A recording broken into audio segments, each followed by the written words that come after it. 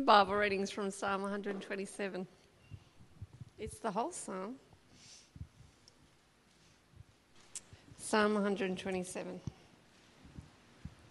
Unless the Lord builds the house, its builders labour in vain. Unless the Lord watches over the city, the watchmen stand guard in vain. In vain you rise early and stay up late, toiling for foods to eat, for he grants sleep to those he loves. Sons are a heritage from the Lord, children a reward from him. Like arrows in the hands of a warrior are sons born in one's youth. Blessed is the man whose quiver is full of them. They will not be put to shame when they contend with their enemies in the gate. 1 Corinthians 3, verses 5 to 10. If you've got the Bibles from out the front, it's on 1194. What, after all, is Apollos? And what is Paul? Only servants through whom you came to believe, as the Lord has assigned to each his task. I planted the seed, Apollos watered it, but God made it grow. So neither he who plants nor he who waters is anything, but only God who makes things grow. The man who plants and the man who waters have one purpose, and each will be rewarded according to his own labour. For we are God's fellow workers. You are God's field, God's building. By the grace God has given me, I laid a foundation as an expert builder, and someone else is building upon it. But each one should be careful how he builds. Do keep your Bible open there. We're going to be looking at that passage, 1 Corinthians, and another passage a few pages on from 2 Corinthians. So keep it ready and open. There's an outline, hopefully now, that either on your tables or in front of you. Feel free to use that if that's helpful for you as well. Why don't I pray for us as we look at God's Word and think about this together. Heavenly Father, we thank you that you do speak to us. You speak to us in your word, the Bible. Help us to understand what you're saying tonight, to be convicted, to be challenged, to be changed by your word through your Spirit and for your glory. We ask this in Jesus' name. Amen. Amen. Yeah. Amen. If you missed it, this is the sign for Amen, the Auslan sign for Amen, which we're using to say Amen at Grace, at Grace earlier before dinner. Now, quick question. How do we see God at work in the world? If you were asked by someone, how do you see God at work? What do you think you'd say? Is it in the miraculous or in the mundane? A quick think. Just turn to the person next to you and say one of those words. Miraculous, mundane, neither. Maybe you could say that word as well. Neither, both. Yeah, there's another one. There we go. All right, and back to me. I'm on a horse. No. It's easy, I think, to gravitate towards the miraculous, and overlook the kind of normal and ordinary things. I was thinking about this. I think that it's easy to figure that, well, God has the power to do things that are out of the ordinary, things that don't normally happen, then that is his normal way of doing things. We could even expect it so. Like if God wanted to tell us something, he could send a disembodied hand to write on the wall, as he did in Daniel, to one of the kings of Babylon. Or maybe if we were riding a donkey, an ass per se, and there was an angel that we couldn't see in the way, God could speak to us through the donkey, the story of Balaam and his ass that speaks to him. Has anyone had that happen to them, by the way? I have heard that there's more horses in the Hawkesbury than there are people, so I was just new to the area. Anyone? Yeah, maybe one of them speaks. Well, at our place we get plenty of things drawn on around the house, but rather than disembodied hands, they're usually hands connected to cheeky little faces. But coming back to this, I think we can think that God kind of mainly does things in the miraculous because he can do that, so kind of why wouldn't he? And I think a little bit, actually, it's a bit like thinking of the world like a mechanical clock, like this one over here, a mechanical clock. I think God worked carefully at the beginning when he was making the world and putting all the cogs in place and the springs and things. And now he puts it on the table or on the mantelpiece and sits back at a distance and watches the world like a clock. With that picture in mind, then kind of all the normal and the mundane things in the world, the sun rising and setting, the rain and the plants growing, people eating, sleeping, working, playing, all of these things happen with God's hands off, him sitting back, maybe hands crossed even. And so we can start to think that we only see God's hand at work when something out of the ordinary happens. Like, say, God parts the sea and Israel walks through on dry land. But I actually think when it comes to how God relates to his world, rather less like kind of God and a clockmaker and a mechanical clock, kind of replace it with a digital clock. Now, I'm not really commenting on style kind of things here, but it's about the way the clock works. You see, he didn't just make the world or make the clock, but he's also the electricity that powers it, that makes it run. What happens when you take the batteries out of a digital clock like this? The screen goes blank, doesn't it? It ceases to function as a clock. Well, that's actually a bit like how God relates with the world. You take away God, you lose all power, you lose, everything. Everything just falls apart. Sure, God can and does and has used the miraculous in his work in the world. But very often, he uses the mundane, the ordinary, sometimes very ordinary people even, to accomplish his purposes in the world. For all those who don't like vegetables, it was through vegetables in Babylon that God made Daniel and his companions the healthiest of all of the bunch. Now, God uses means. God uses means. He works through mundane, ordinary means to do his work in the world.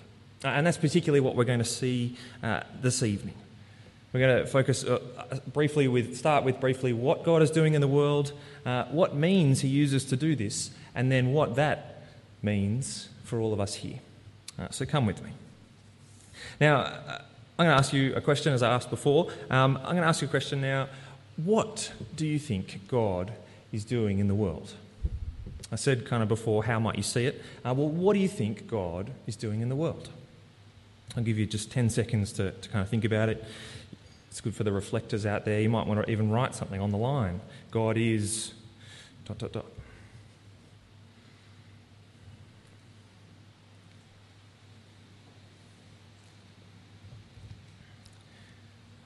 What is God doing in the world?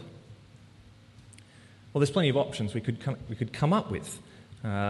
Some people might say, nothing, or it certainly seems that way. Maybe others might say, he's doing that clock thing. He's sustaining it every day. He's making the sun rise and fall. He's bringing the rain, although we've not had a lot of rain for a little while. He's growing the plants. He's giving people energy. He's doing all of those things. And that's true in a sense. There are lots of things that God is involved with that wouldn't happen without him. But what's the big thing? What's the main game for what God is doing in the world? Well, the answer is reconciliation. Reconciliation. It's bringing the world back into relationship with him.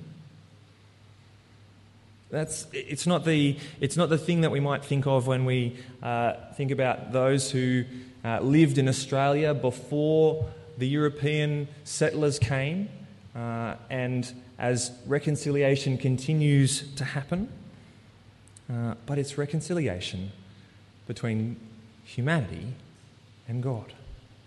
And that's exactly what Paul describes for us in one of his letters to the Christians who were living in a city, a Greek city called Corinth. Come with me. You were in 1 Corinthians 3, 11:49, I think it was. Go over the page, go about 10 pages over probably to 2 Corinthians chapter 6. 2 Corinthians chapter 5, and it's the end of chapter 5, so it's just before the big 6 in your Bibles. 2 Corinthians chapter 5. We'll have a look at a few verses there. Verse 19. I've got it on the screen as well. God was reconciling the world to himself in Christ, not counting people's sins against them.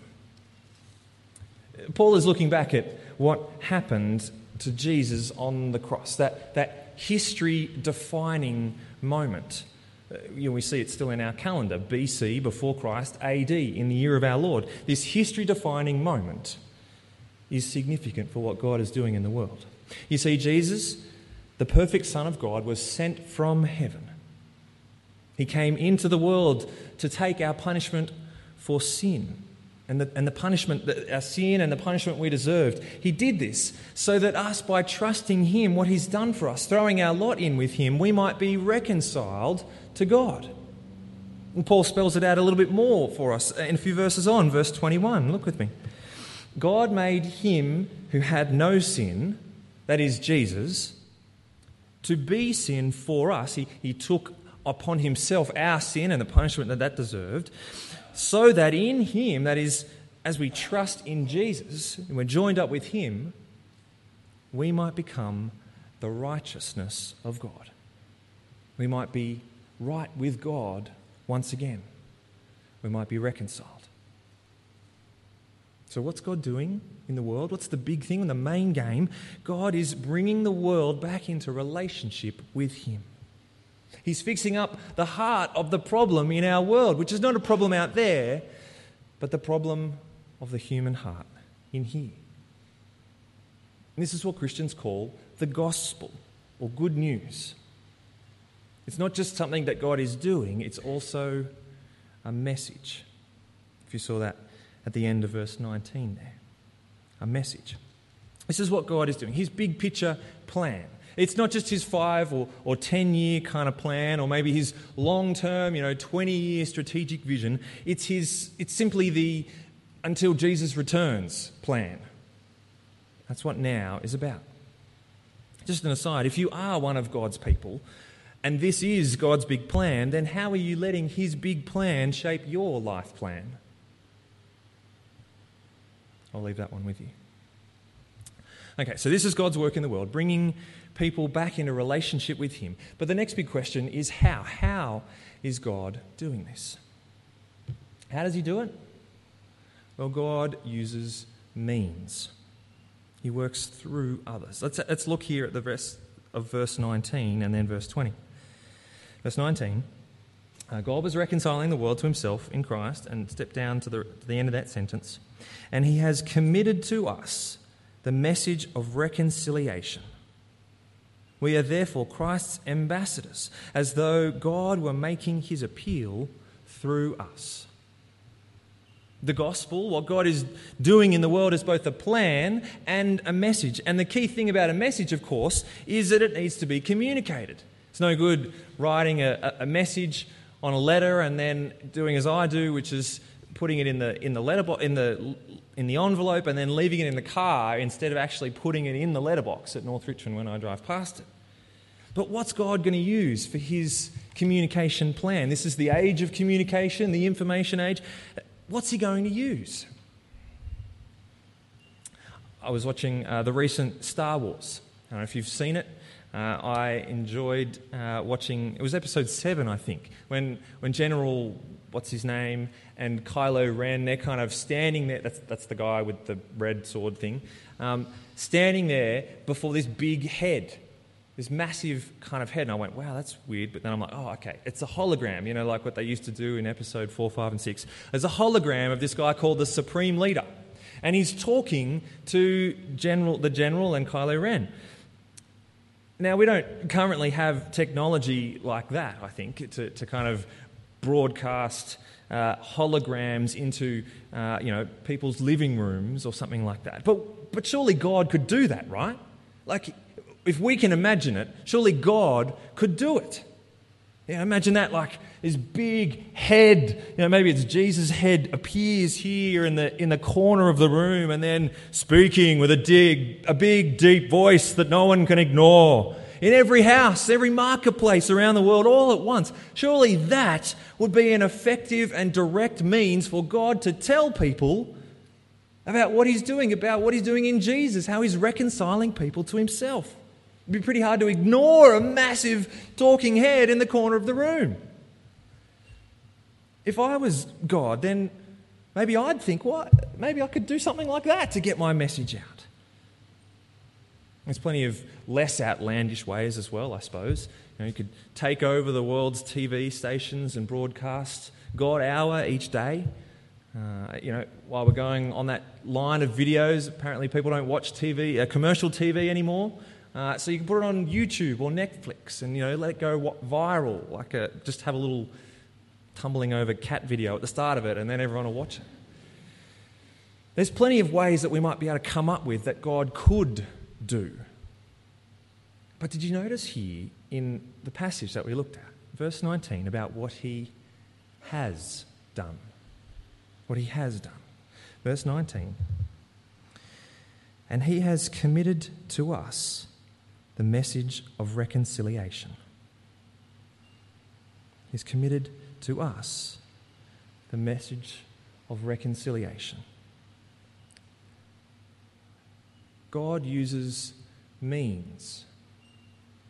And by that, He doesn't mean the big talking head in the corner of the room. He means us. You and me. It's true that this word here that Paul writes, it's first and foremost referring to Paul and his companions, those who were speaking the gospel and leading the church in Corinth. But it's not exclusive to them. In the same way that the word that Jesus speaks to the 11 disciples at the end of Matthew is not exclusive to them, the Great Commission, but to all of God's people around the world, throughout time and us here now. Jesus has committed this message of reconciliation to His people. And we are now His ambassadors, not like hired hands or postmen who are posting letters containing messages that they know nothing about.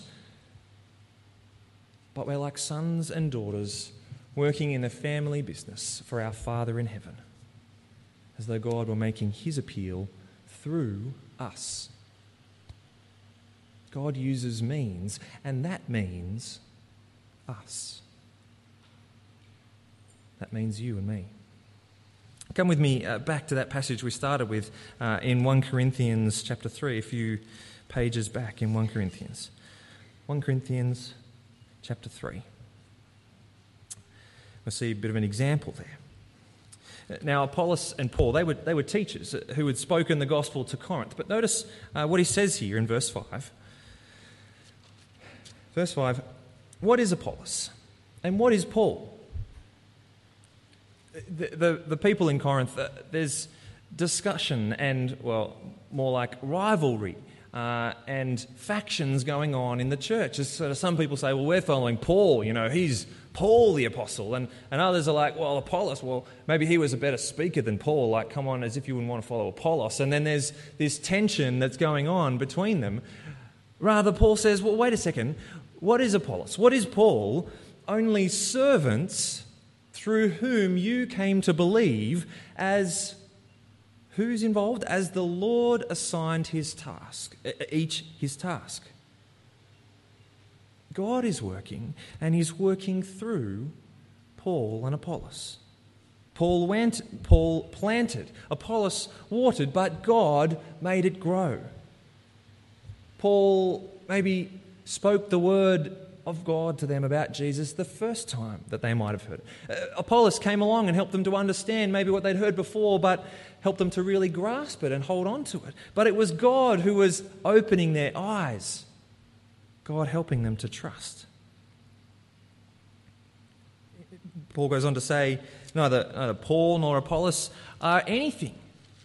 But he's using hyperbole here, kind of stating something to a big degree. Compared to God, Paul and Apollos are nothing.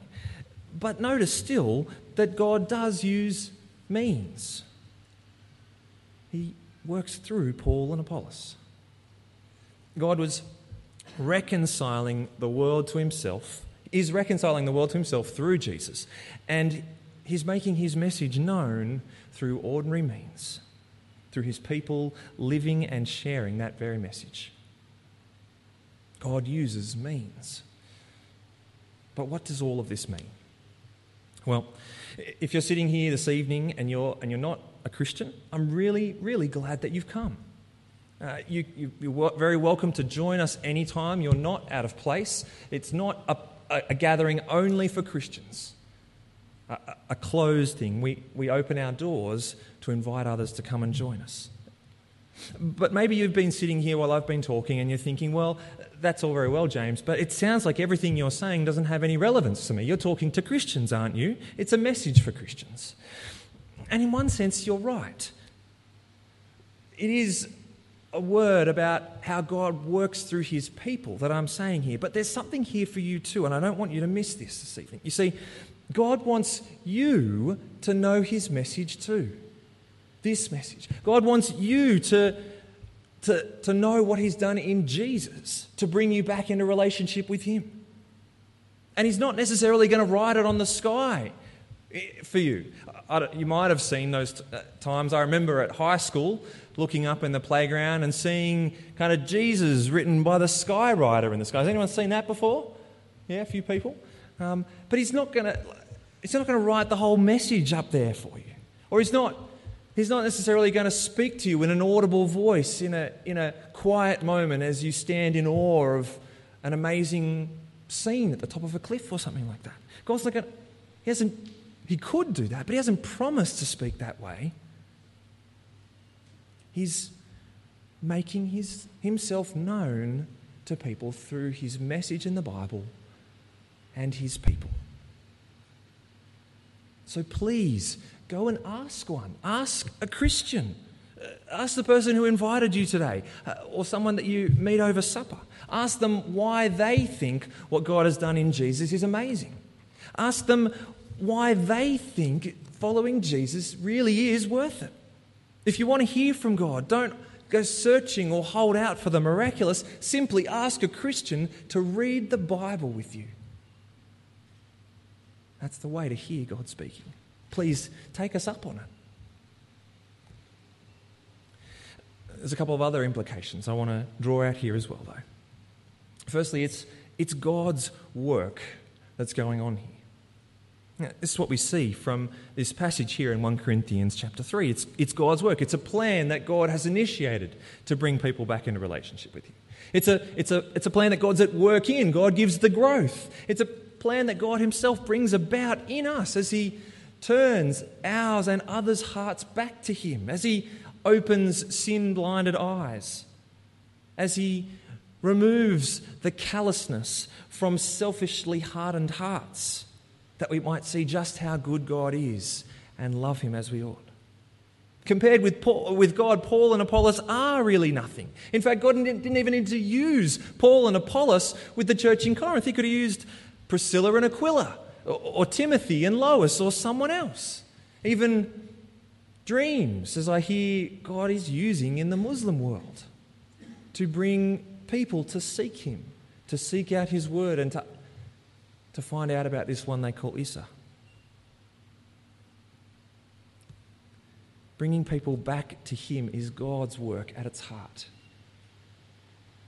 And I think if you're someone who loves and trusts Jesus, trusts what God is doing in the world, then this ought to drive us to prayer, to drive us to call upon the one God to do as he has promised, to open people's eyes, their ears and hearts to hear him.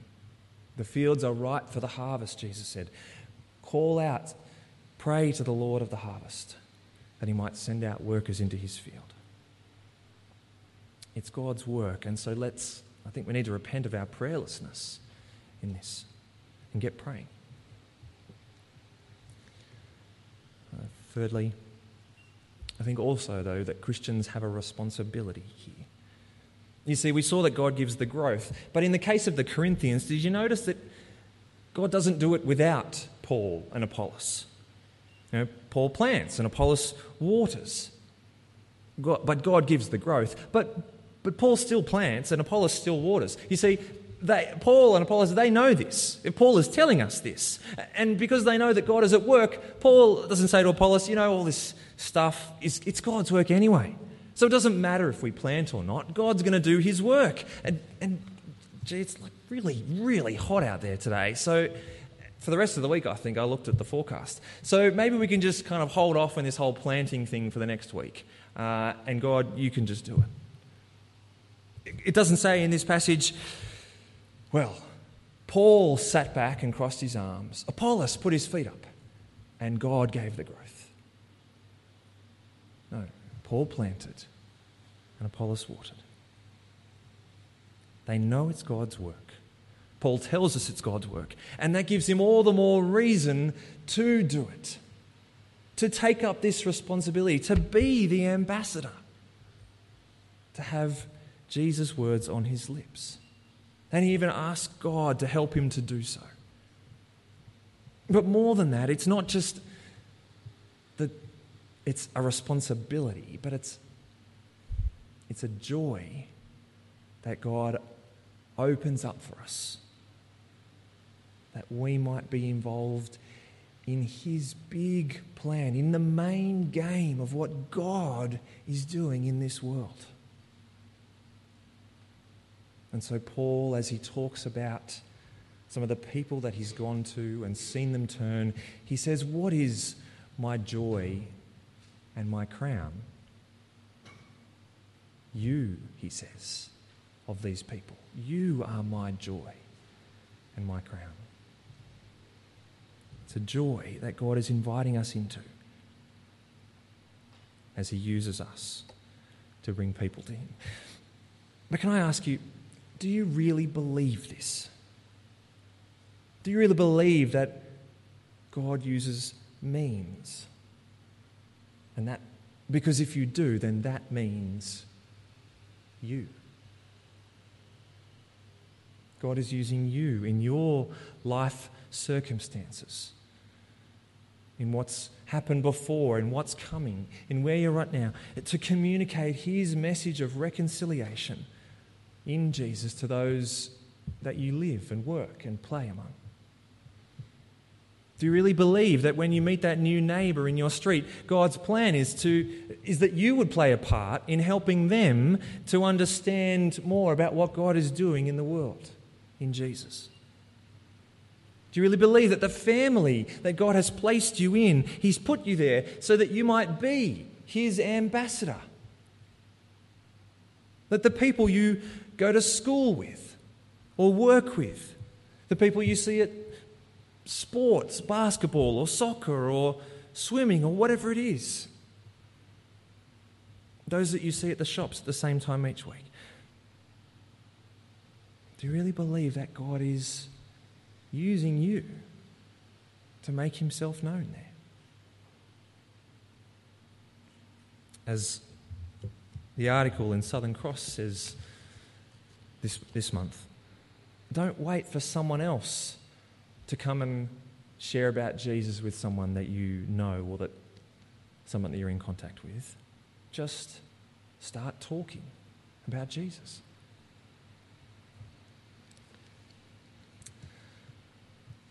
Lastly, just very briefly, I think Christians we see are a team. We see it here in verse 8. The one who plants and the one who waters have one purpose. They're working together as a team, working in the same direction. They're, in verse 9, God's co-workers, God's fellow workers, working under him with God at the head.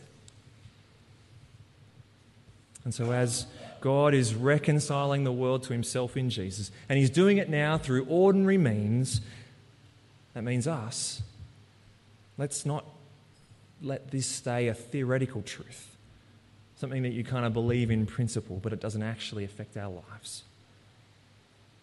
Let's pray that God would indeed use us and give us great joy as he does. Amen.